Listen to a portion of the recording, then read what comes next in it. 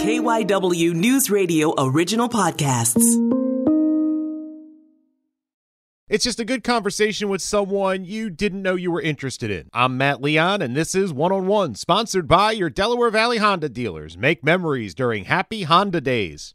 Laney gets on base, steals, he comes around in the first inning, and he scored. He is dirty. He is sweating. I'll just never forget. I've got the bat in my hand. He comes in and he sits down and he spits out all of his chew, and I'm watching him. He puts in another chew, and then he lights up the smoke, and he takes a big puff. Mind you, he's just sweating and dirty, and he just looks up and he goes, "Welcome to the big leagues, kid." And our guest this week, Kevin Stocker, former Phillies shortstop, member of the 1993 National League Championship team, and now radio analyst for the Phils, working with the great Scott Fransky. And Kevin, thanks so much for the time. You are welcome. Glad to be here. So to start, how much do you enjoy the radio broadcasting gig? I know broadcasting you've done it for a while, but how much day to day do you just enjoy being able to kind of share your knowledge? I've had so much fun. I've been doing this for about 20 years, believe it or not. Now the radio is the new part, so it's been a learning experience. But fortunately, the Phillies gave me a chance over the last few years. So I've had so much fun. Doing the prep, getting to know the players. Certainly working with Scott. I work with Greg Murphy, even all the TV guys.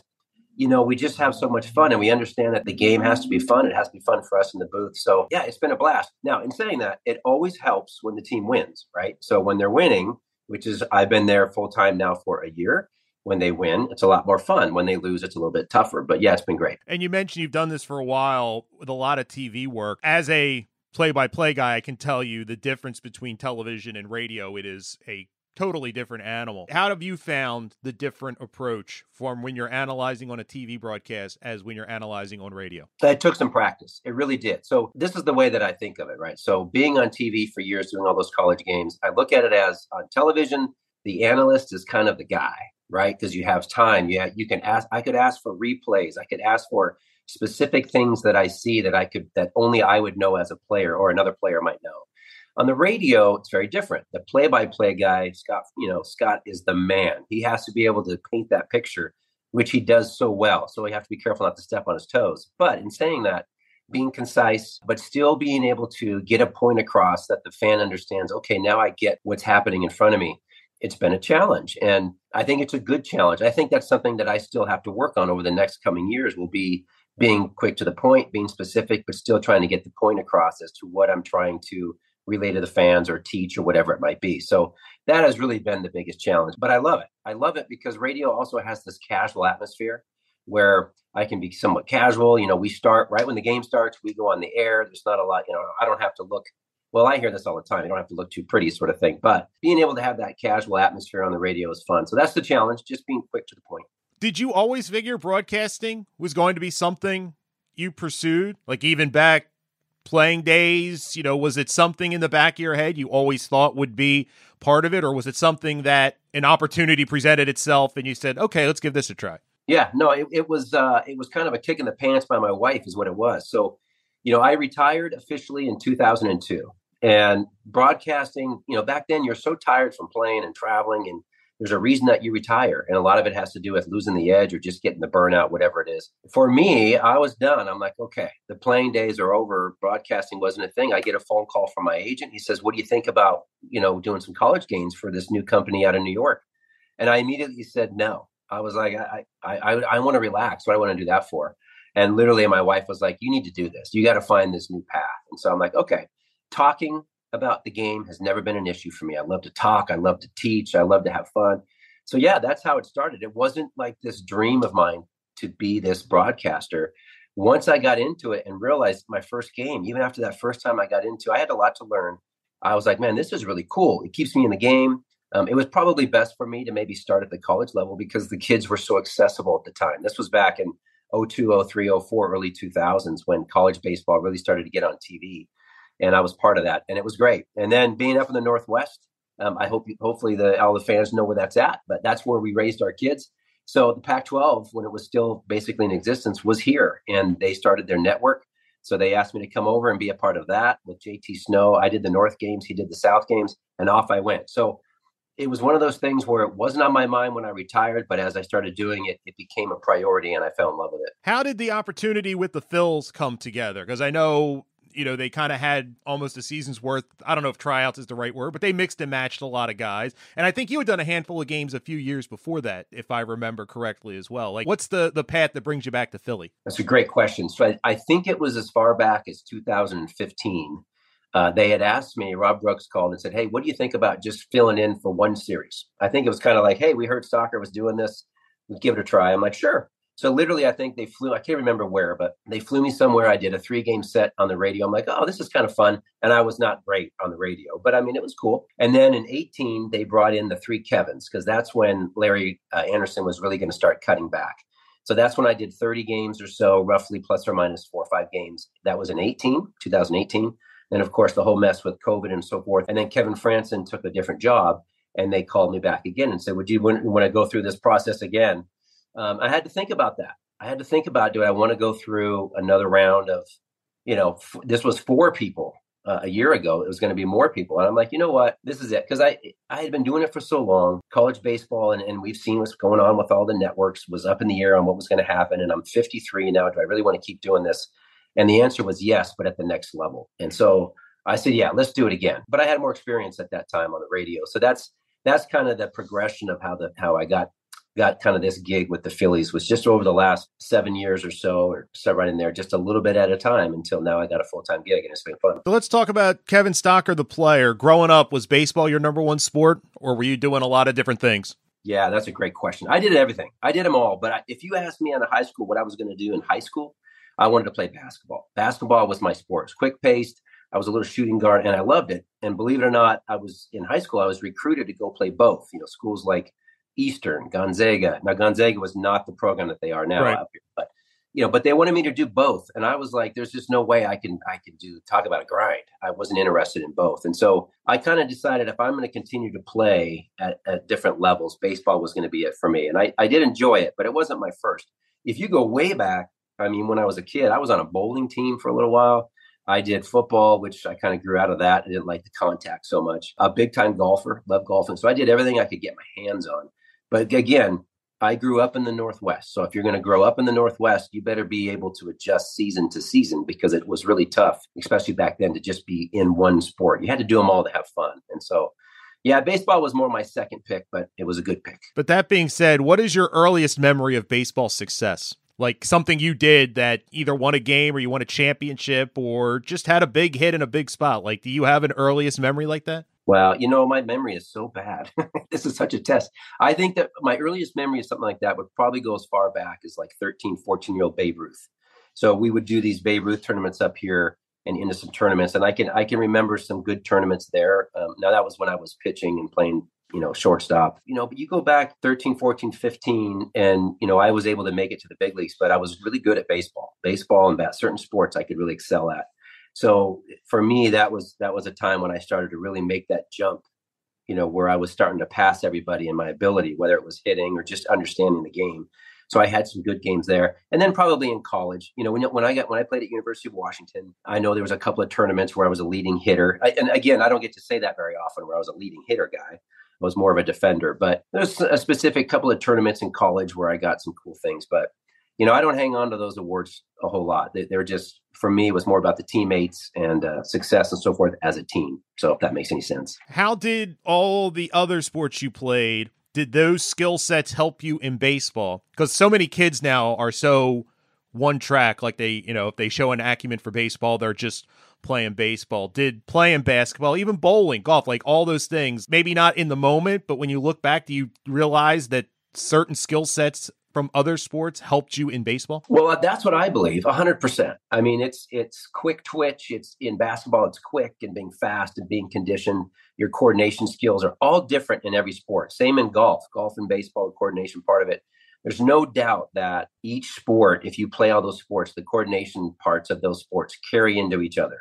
I don't think there's any argument with that. However, I do think if you can be a kid or somebody who was really bad at basketball or really, I shouldn't say bad, but it's just not your sport that you excel at. And you just can't get it. You could be really good as a baseball player or really good as a golfer. So I get that not everybody crosses over the same, because not everybody excels at each sport. The other thing is you have to divide. For me, I divided it up. So where I'm talking about coordination skills from sport to sport, but some other sports, for example, bowling, taught me how to lose because we were terrible. There was 4 of us on a team. I was young. I think I was 10, 11 years old, and we lost. And it was like, here's this competitive kid. And I used to I wanted to be good at everything I did. But as a team, we stunk. I mean, we were losing as bullets. So that taught me how to be someone to accept some defeat, right? So as an adult, I can look back and go, yeah, this is what I learned. As a 10-year-old little whiny kid, I was ticked that I was losing. Like I didn't understand that part.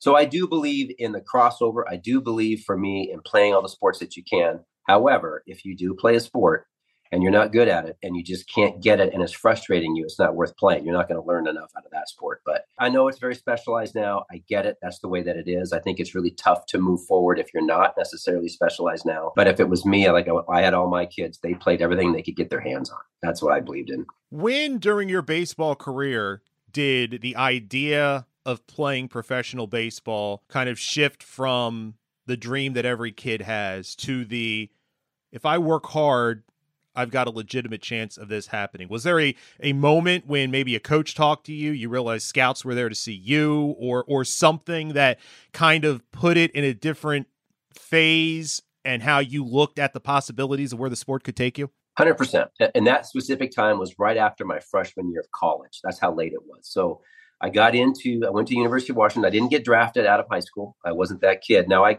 did a lot of tryouts and so forth, but it was going to be a late draft and I wanted to go to school. So I go to school, I go to University of Washington. I'm a freshman. I learned how to switch hit that year, literally in the fall, messing around with my coach. He says, hey, you look pretty good left-handed. Now I could really run when I was younger. He said, maybe we should try that. So I did it all fall. Then I was able to start as a freshman. After that year, I did pretty well. And I'm like, you know what? This might be something that I could progress and do as a career or at the next level. It was after that freshman year, literally, April, May, May, at the end of that year, I was like, okay, I'm going to go for it. I literally said, I'm going to go for it. Now, how do I do that? So I was that guy that was like, all right, here's what I have to do in the summer. I got to go play here. I got to start lifting weights, as simple as, I distinctly remember, for example, those getting your forearm stronger, doing those squeeze things every night. So every night I'm doing 100 of those for the entire year. Like I kept doing that my entire year, my sophomore year and junior year. I set those specific goals and it worked out. So that was the time for me, but it was late. I mean, I was 18, 19 years old when I decided that's what I want to do. You mentioned pitching. By the time you get to Washington, are you just shortstop or were you playing any other positions? No, my coach came and saw me pitch in high school and I was a pitcher on the team. And after I pitched in a game, I can't remember what it was, in a tournament, I did okay, but he was very clear. After the game, he came up and he said, no, we love you having come here. We do not want you at a pitcher. So just know that coming in. I'm like, okay. And that was fine with me. I was done with playing shortstop, then I would pitch and then my arm would hurt for 2 or 3 days and trying to play. I was done with that part of it. Just wanted to play shortstop. So you get drafted by the Phils in 91. When did you know the Phillies were really interested in you? Because I think it was second round they took you. So obviously you were high on their board. Like, did you have a lot of talks with them? Or I've talked to some people who get drafted that high and they honestly had no idea that Team X was that interested in them. Where was it on the spectrum for you as far as when you heard they were the ones that called your name? The Philadelphia Phillies were not even on my list at all on radar. I had not talked to the Phillies. I knew some of the scouts. Believe it or not, I have an older brother who's my freshman year was a 5th-year senior and played 1 year in the minor leagues with the Phillies. So they knew who I was, but it might be different now with the draft, but back then, 2-3 weeks before the draft, you're getting phone calls from scouts. They're trying to find out, will you sign? What round would you sign in? How can we get you to move? And those calls came from the White Sox, the Cubs, the Yankees. Those were the 3 big ones I'm like, okay. I don't remember one conversation with the Phillies, but I knew I was going to go high. The rumor was out there, soccer's going to go in the high being the first 3 rounds. I said, great. First day comes, sorry if I get off track, but the first day comes, I still have to go to school. This was the first 3 days of June. UW would go in, Washington, their school went another 2 weeks. So I had finals. I go take tests. I come back after the day, no phone call. Now there's no internet, there's no cell phones, nothing like that back in 91. Nothing. I didn't hear anything. I mean, it gets to be about 10:30 at night, PM out here. So it's really late on the East Coast. I get a phone call, and can you believe it was Lee Thomas? Like, hey, this is Lee Thomas with the Phillies. I wanted to let you know that we took you in the second round. And I'm like, who is Lee Thomas? Like, literally, I'm like, I had no idea. I think I even spoke with Jim Fregosi, believe it or not, at the time. And I come to find out that I lived in Seattle. My parents were over across the state.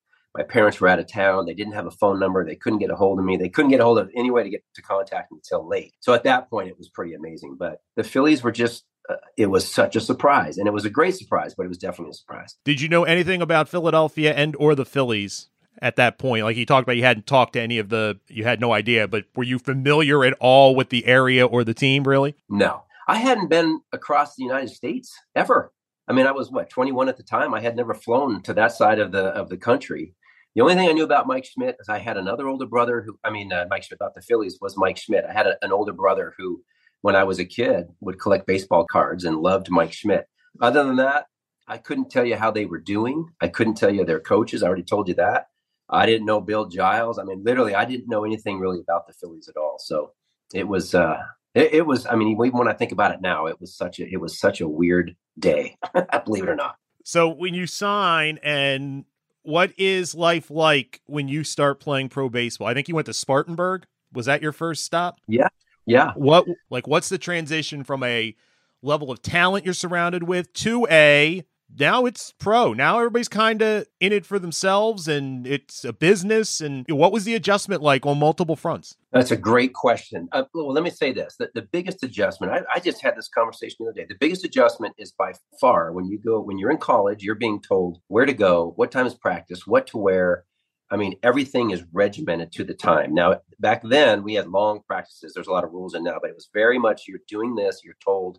Your coach could yell at you, whatever. That first day in Spartanburg, it's immediately apparent to me that no one is going to be scheduling stuff out. If you want extra work, you got to go get it. All of a sudden, you're living in an apartment and washing clothes. You have your own bank account. You're doing some things and trying to play baseball and go through the frustrations. No one is going to baby you. Now, it's a little different maybe today because now you've got nutritionists and massage therapists and strength coaches. We had none of that back then. So it was very clear to me that you were in this as a business. Even though you're trying to win, you're on your own if you need work. And you're right. I went to Spartanburg, South Carolina. So the greatest thing about that, the story about that is, remember I told you I'd never been to that side of the country. So I had signed my contract. I had 2 bags. I've got my baseball bag and my clothing bag. I fly all the way out to Spartanburg, South Carolina. And I get off the plane and I'm thinking to myself, there's going to be somebody here to pick me up, right? Somebody. I get off the plane and there is nobody there. And I don't know what to do. I have no idea what to do. So I get on the phone and I call collect to my older brother who had played a year with the Phillies. And I said, hey, man, I'm here in Spartanburg and nobody is here to pick me up. I just expected it. And he started laughing at me. He said, man, get your stuff, get in a cab, take a taxi and just go to the ballpark. It's like 1:30 in the afternoon out there. So I do. I get in the cab. I go to the ballpark. Out in left field, there's a big gate that's open and they're out there practicing in the afternoon. And it is hot. Man, it is so hot. I did not have any idea it was that hot. So I'm literally walking with my 2 bags. I walk in the left field gate and start walking down to the dugout. The team's all practicing. And my coach was Mel Roberts, if you remember Mel, who was on that coaching in 93. He comes over and says, hello, how are you? He takes me inside, shows me my locker. I get a uniform and out I go. And I have no idea what I'm doing.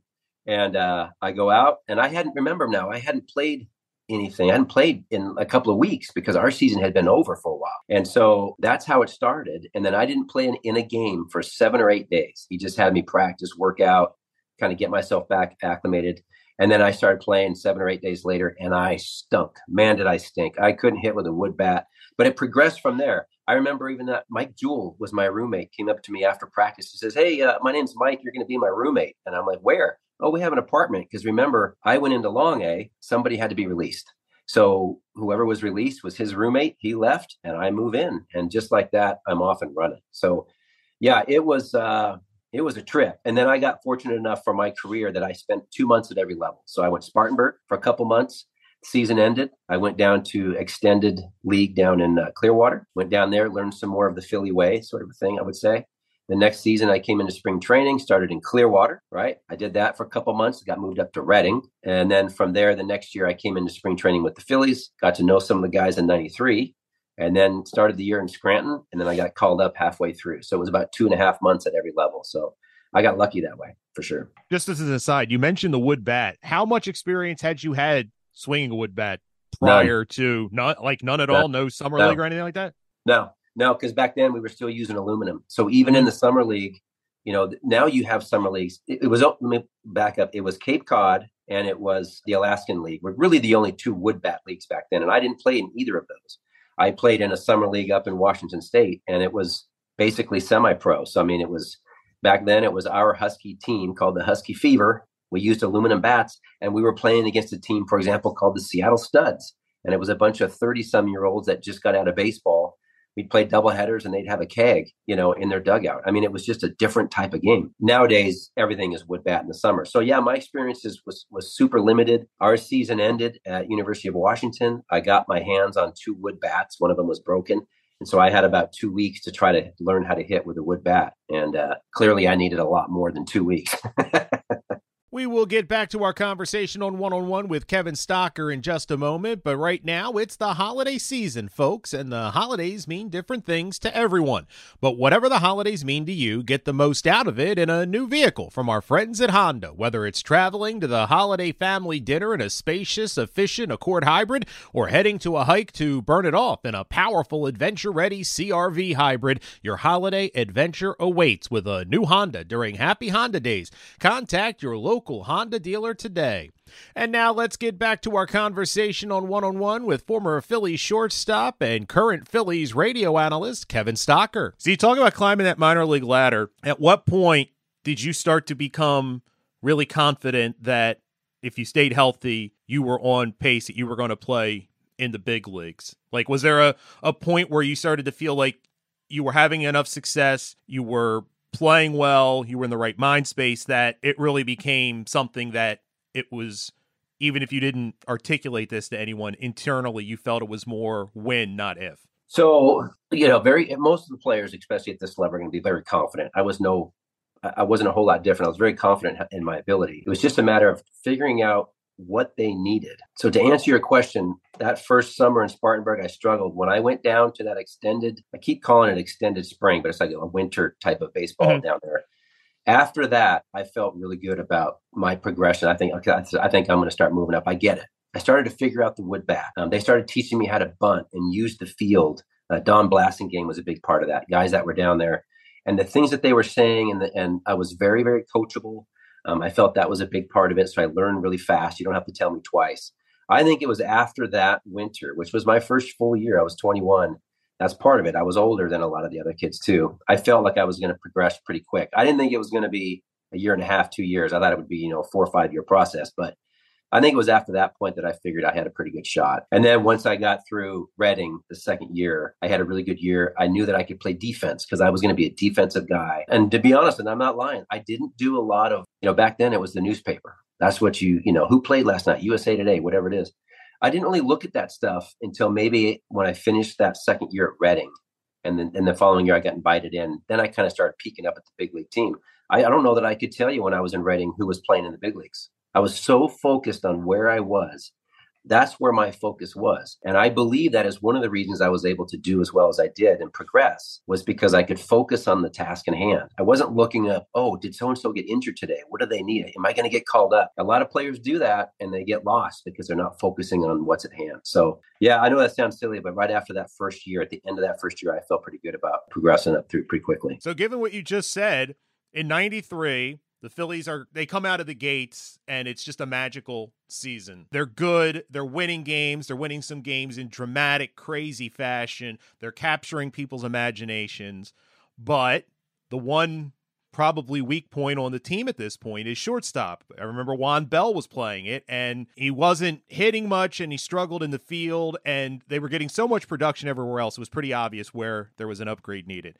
You're at Scranton. How much are you paying attention to this? Especially like you said, now you know the guys, there's a connection there and you're a phone call away. Like, how are you handling that? And how are you keeping that in perspective so that you don't lose, the focus on the day-to-day and get away from yourself? That's a really good question. There's a lot wrapped up into that. I will tell you that to answer that, one of the things is I was invited into spring training. So I got to know Juan Bell a little bit. I got to see his game. Remember, this is now once I got into AAA, now you start poking around like what's going on up there, kind of like to what your question is. I got to see how Juan played. And I'll be honest, and I liked Juan fine, but he was very different than me. I was very much an ABC.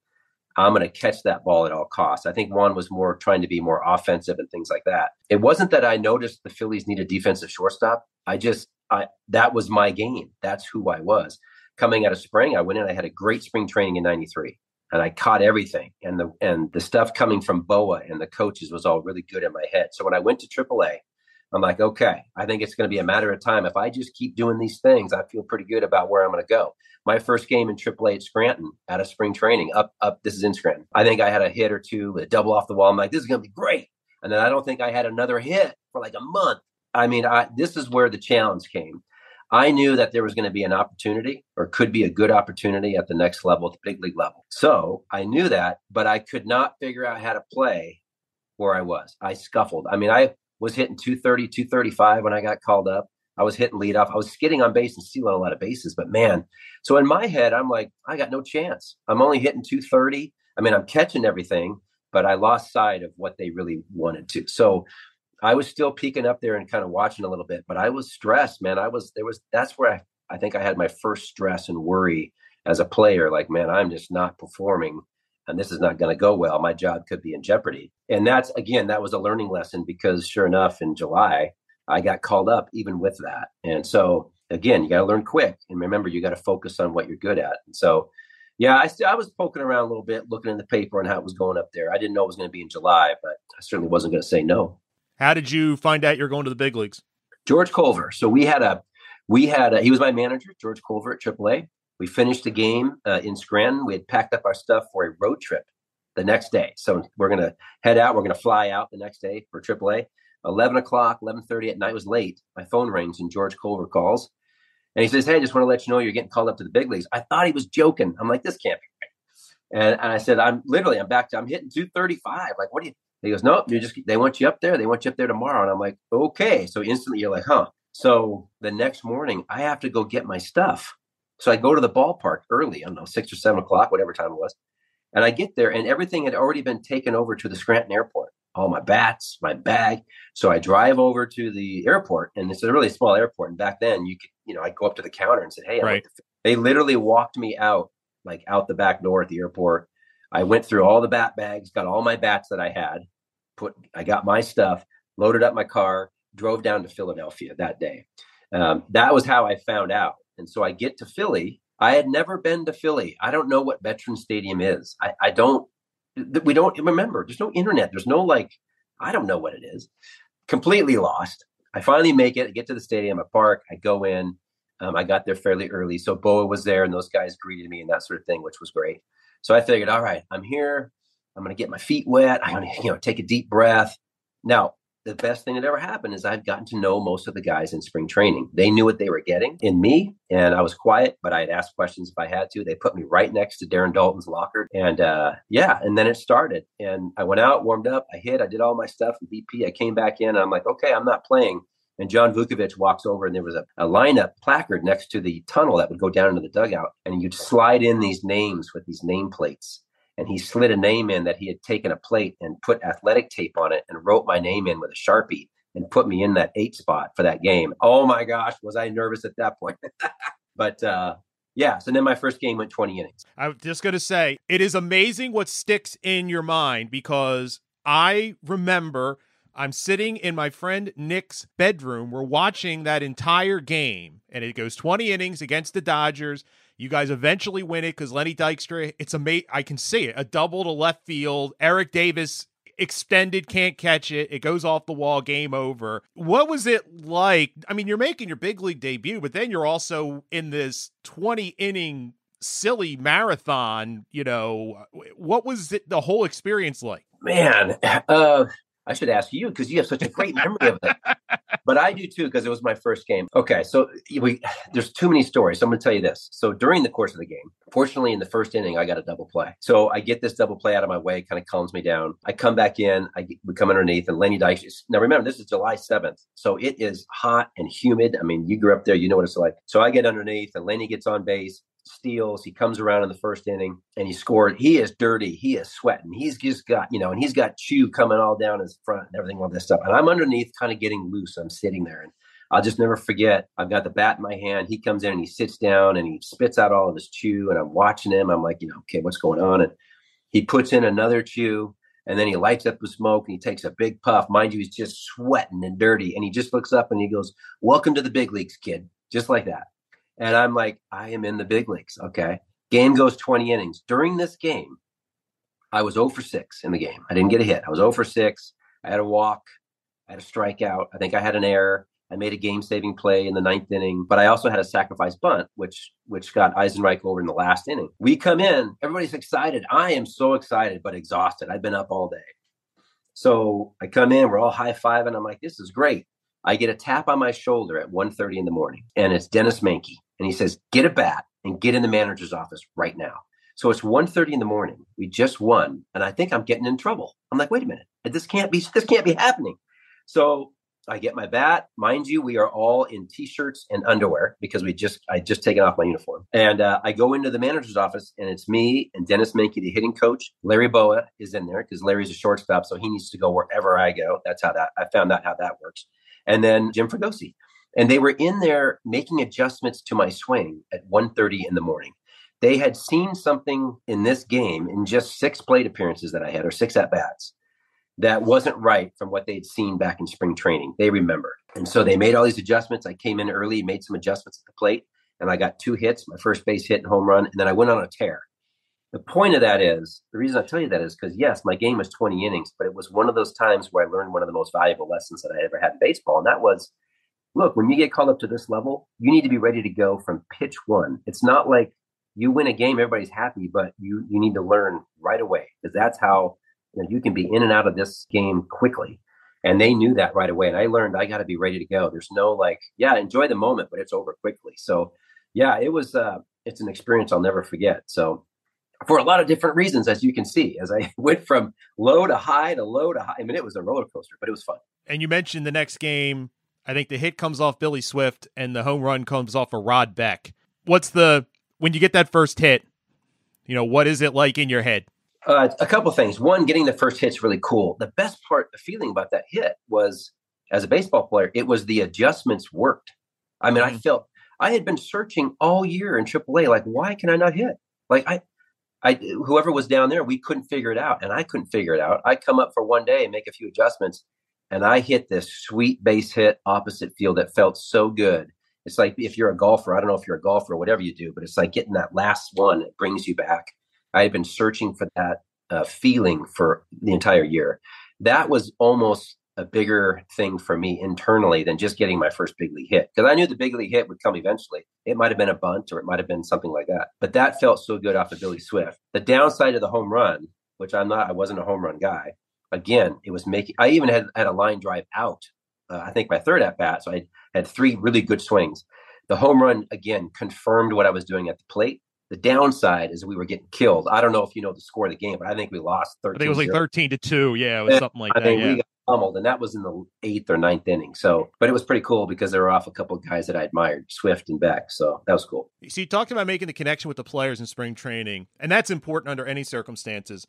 But this was a unique group of personalities, eccentric, outgoing. Philadelphia loved them because they were different. Could you have imagined coming up into that situation cold without that kind of spring training experience of getting to know the guys and them getting to know you? Do you think it would have made your life a lot more difficult had you not had kind of that little bit of track record in the spring, that they understood what they were getting and you understood what was expected out of this group? I do. I don't know if the right word is difficult as opposed to, maybe I wouldn't have had the success that I had. I certainly felt comfortable on my first day in my locker when I have 15 people from the press surrounding me with microphones. That was my first. And guess who was right next to me by making a point was Darren Dalton. So he came down and stood in his locker with all these people around interviewing me, and he just listened to the interview. He didn't have to do that, but he knew who I was. He knew I was young. I think he knew that they needed me defensively. So he stood there and listened. And believe it or not, it was Darren who, after 5 or 10 minutes, he said, "Okay, that's enough, you guys, thanks." And he shooed them all away. And he literally looked at me and he goes, "Hey," he goes, "good job." He goes, "Just never forget, you can always say no comment if you're not sure, and it's perfectly fine." And then he walked off. That was the first lesson I got from Darren. I do think, though, that going through and getting to know Darren and getting to know the guys, they knew that I could play at that level because they had seen me. So that helped. That part definitely helped me a lot because they knew what they were going to get. So yeah, I think it helped. I found out later on that same note. I found out years later from Jim Fregosi. I know he's passed away now, but I found out later he called in 5 or 6 of those guys and said, "Hey, we're calling stock rep tomorrow, so take it easy on them." Right? I'm not quite sure what he meant by that. In other words, like whether it was hazing or what. I mean, what would they have done? We'll never know. But I got along with those guys. My personality was right for them because I was quiet and I asked questions. I wasn't intimidated, but I knew when to ask, what to ask, and I learned really fast. That's how I did it. So just what is it like being a part of that second half of that season and being a part of a team that is not just winning, but has really kind of brought baseball back in Philadelphia? Because it had been a long time, a good decade since the Phillies, not just were good, but were really relevant. How much fun was it? And to just kind of be in the middle of it and be surrounded by these guys? It was, okay, the standard answer, it was great. Everything was going to be great. It was the best time of my life, baseball-wise. All of that is true. The ins and outs of it, kind of deeper into that, is these were the guys that taught me to play at the big league level. Okay, so I'm up there as this 23-year-old kid, and I've got these older guys that have been, I don't want to say misfits. That's probably fair. Some of them were misfits or they weren't wanted by other teams and they kind of came together. They taught me how to play the game a certain way. And that was hard. Have fun in between, right? In between, they took things serious, but they had fun. They drank some beer, all that kind of stuff. That wasn't my personality, but that's fine. I learned how to accept everybody. Some people drink, some people don't, some smoke, some don't, whatever. But when the game is on, I don't know that I've played with a bunch of guys that were more intense and more focused than that crew. And I'm not sugarcoating it. These guys, and that's because they were veterans. So when I look back, yes, it was fun and it was amazing, but it was fun for the right reasons because it was a style of baseball. The fans got it. You got it. You looked at it, you're like, I really like that style of baseball. Now imagine being a player that just like, I'm a huge fan of this style of baseball. Let's go. So then fast forward, I get traded and I go to Tampa and it's this mix of players and a lot of young players. Now it was my turn to try to teach them, and it became a challenge because the game started to kind of change at that time, started to sneak in some analytics and became just a little bit of a different game.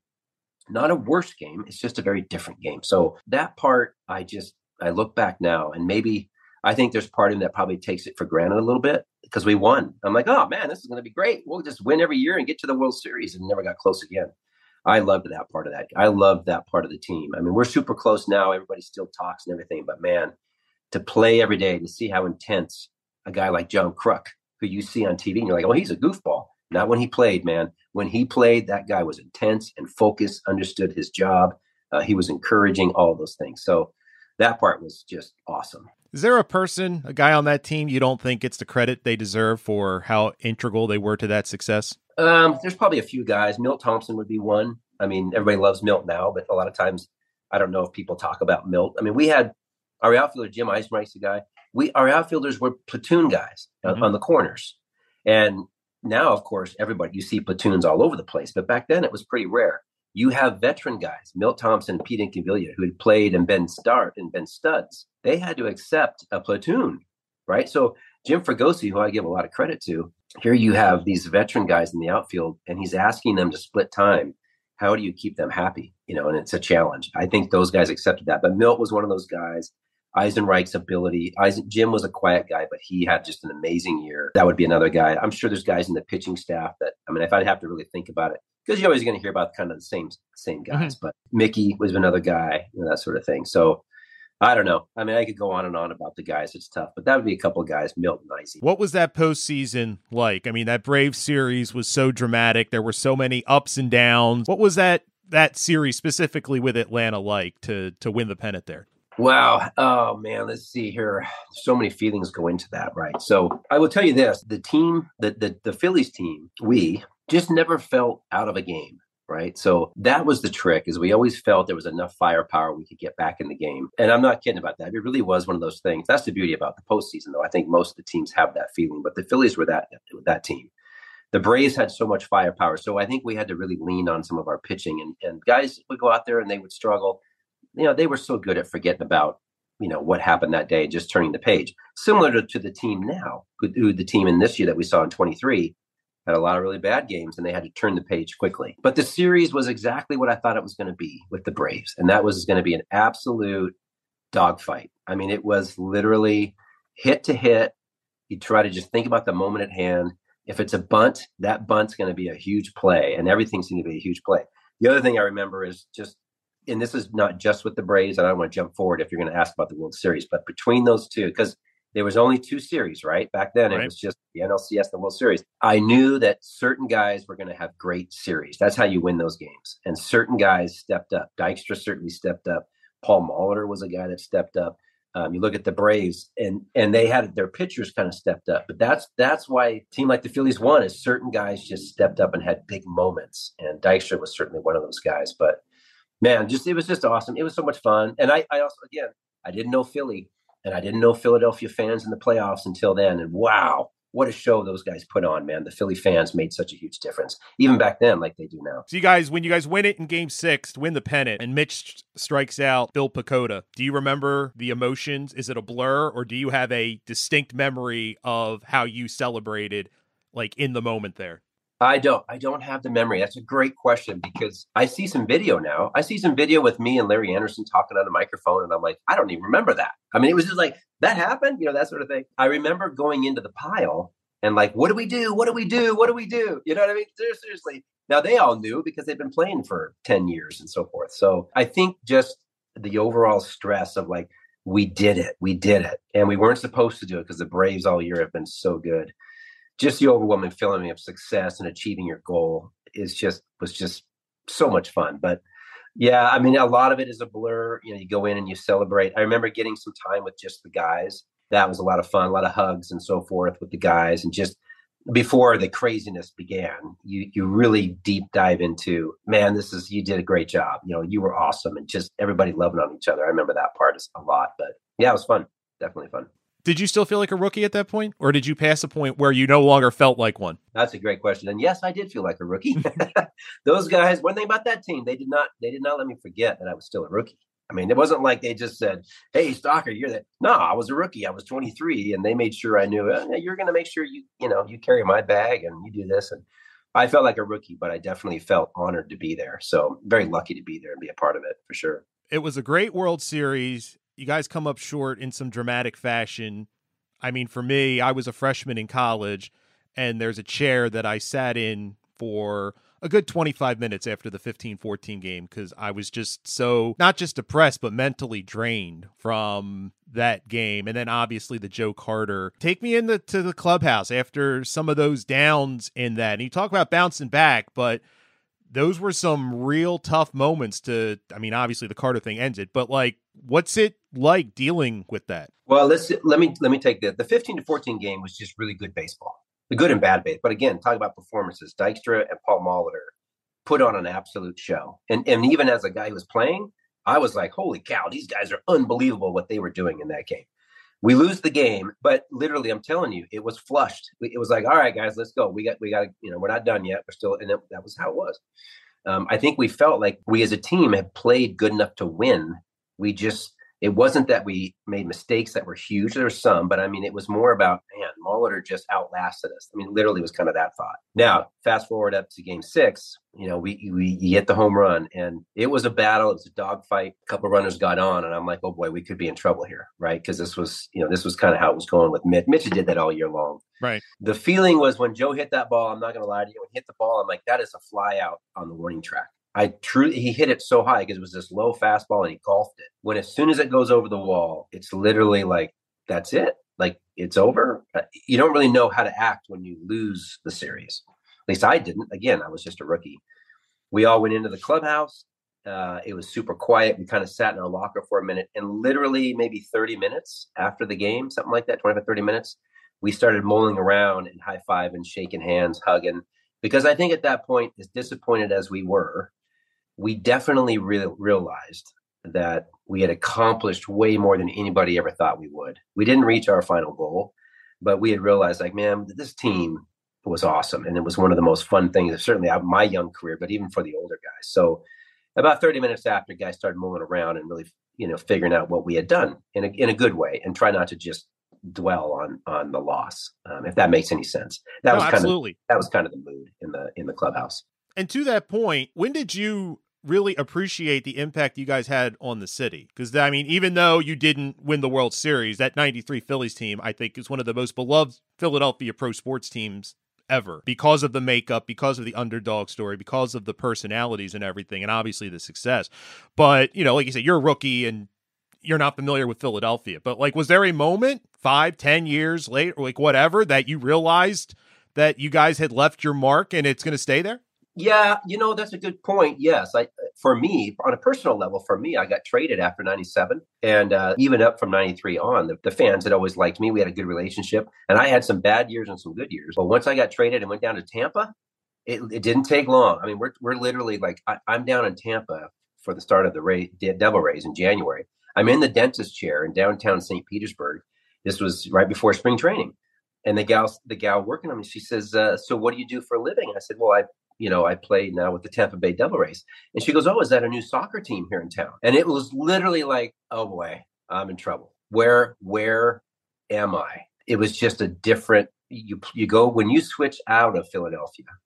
Remember, that's all I knew. I realized instantly after that '97 team, not only what '93 was, because we won and I never got close again, but also the passion of the fans, the Philly fans, all of that I never experienced again until I got back into broadcasting a year or 2 years ago. I mean, that's been that long. And then to come back with the reunions, the closing of the vet, and every year these alumni weekends, you start to realize how close the team was and in the hearts of all the fans. And it's so much fun. Just like you and I are having this conversation, and you can just bring up that first game of 20 innings and what happened. It's just ingrained. So, you certainly realize when you leave Philadelphia. At least I did.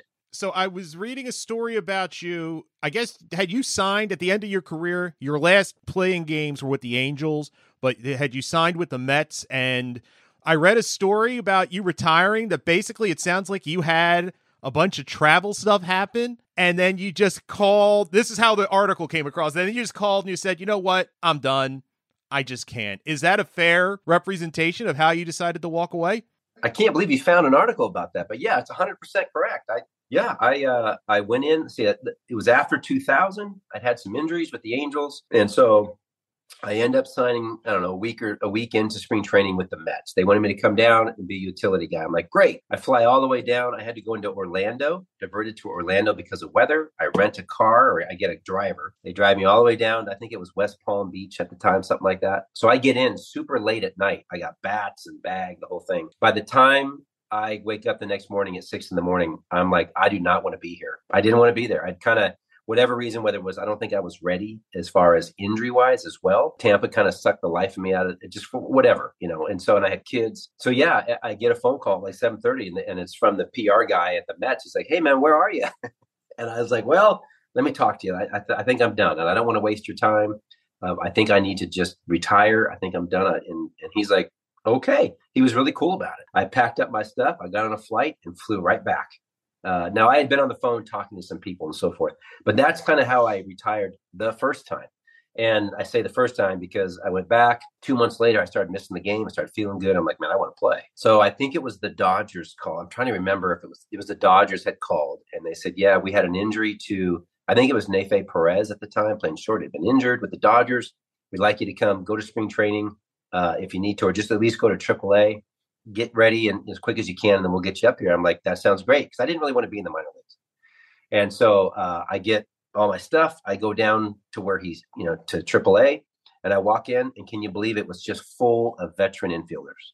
Basically, they were doing tryouts. I mean, everybody on the team, just whoever plays the best. And I'm like, well, that's not what I signed up for. Mm-hmm. I didn't sign up to come down here and try to try out and be here. I know that sounds bad, but mentally, that's where I was. And so I said, you know what? I'm out. I think I played in that night's game. I pinch ran. And then I think I met with them, and they were not happy because they had to release. I think they released or let somebody go. But I'm like, look, man, this is not what you told me this was about. So I went back home, took that year off. The next spring training, I went into camp with the Colorado Rockies, and I got hurt in spring training, and that was it. I said, I'm done. So my wife basically said, look, if you come home this time, you're not going back. And I said, okay. And that was official. That's why I think it was like 02, 01, right in there was an official retirement. Long story for that, but yeah, that's how it is. Were you, and after that, like, were you comfortable mentally? Like that? No. No? No. It took, I think it's like this for everybody. It took about 5 years to get it out of my system. Every spring training came around. I'm like, I want to go back. Oh, I want to go back. Like I could, right? I mean, I was pretty young. I retired at 31. Maybe I could have the first couple of years, but yeah, it just wasn't. But yeah, it took a good 5 years. And then I started broadcasting. So that helped a lot, right? That helped kind of divert some of that competitive stuff. But yeah, it took a little while to get it out of my system for sure. How did your early years broadcasting, did it give you a better appreciation? And I don't want to say you appreciated or didn't appreciate the media, but for what sports media is all about. And I don't mean like the talk shows necessarily, but the guys that would interview, the beat guys, stuff like that. Once you start seeing it from the other side, did it change maybe some perception or some things that you thought originally, but then you kind of understand why things happen the way they do, stuff like that? 100%. There's no doubt about it. And I think anybody that tells you different, that changes from one career into, opposing career, it absolutely is going to change your perspective, just because it's you're understanding what, everybody has a job and you understand that job. But it was twofold. So it was an understanding of the broadcasting side of how it works behind the camera. This guy's just trying to do his job. Not everybody is trying to, I'm not trying to, when I go talk to a player, I'm not there to blow up the player, right? I'm not, but I also understand as a player, you play with this certain edge and pressure that nobody else will ever understand for the most part. The pressure of performing, and a lot of it is on the players themselves. I used to put that pressure on myself, but I wanted to perform for my team and I wanted to perform for the city, and I'm getting paid a lot of money. There's this weird, your mind, regardless, your mind does that to you. I understand that. Players would play with blinders on. They're just so focused. And so I understand that when they look at a guy, a broadcaster or a reporter, and they're like, oh God, here he comes. He wants to ask about my air, and so I get that feeling. Now you fast forward to when I'm broadcasting, I'm like, okay, I understand how he's going to feel. How can I still get what I need or help that person understand they're just trying to do their job? And so it's tricky. It is tricky, but I definitely get a different perspective. If I could go back and do it again, like Harry was there and Whitey, those guys, they were so great. They were on our bus and we got to know them a little bit. I can't say that I really knew Andy Musser very well, right? So who did the radio for the Phillies? But he was at every game. He was there doing all that work. If I could go back and do it again, I would have made it. And this is what I would tell the players. Make it a point to get to know the guys that are on the radio and the TV. Get to know who they are and understand we're not trying to blow them up. I wish I would have done that more. Now, and then also get a better understanding of who the beat reporters are, what their job is, their first names, and try to understand that they're just trying to do a job. Again, it's not going to happen. It's very rare that players get that because they're so focused on their career. And I understand both sides of it. If that's a long answer for that. So, but I'm sensitive that as a broadcaster now, I'm sensitive to that. I want to give them their space. I'm not a big fan of going into the locker room because I that's kind of their space, right? It's already invaded enough by people doing their job. The reporters and stuff have to get their story. If I can go out and just say hi to them, get them to know, then I can open up a little bit. But yeah, it's definitely opened up my eyes a little bit on the other side. Kevin Stocker, this was so much fun. I appreciate you taking the time. Yeah, no problem, man. Anytime. And that will do it for this week's episode of One-on-One with Matt Leon, sponsored by your Delaware Valley Honda dealers. Make memories during happy Honda days. Want to thank former Phillies shortstop and current Phillies radio analyst Kevin Stocker for being our guest this week. Now, if you like the show, if you listen on Apple Podcasts, please leave us a rating and a review. We would really appreciate it. You can follow the show on the platform formerly known as Twitter, now known as X, at One-on-One-Pod. You can follow me there as well, at MattLeon1060. Thanks so much for listening, and be sure to check us out again next week when we bring you another conversation with someone you should know more about.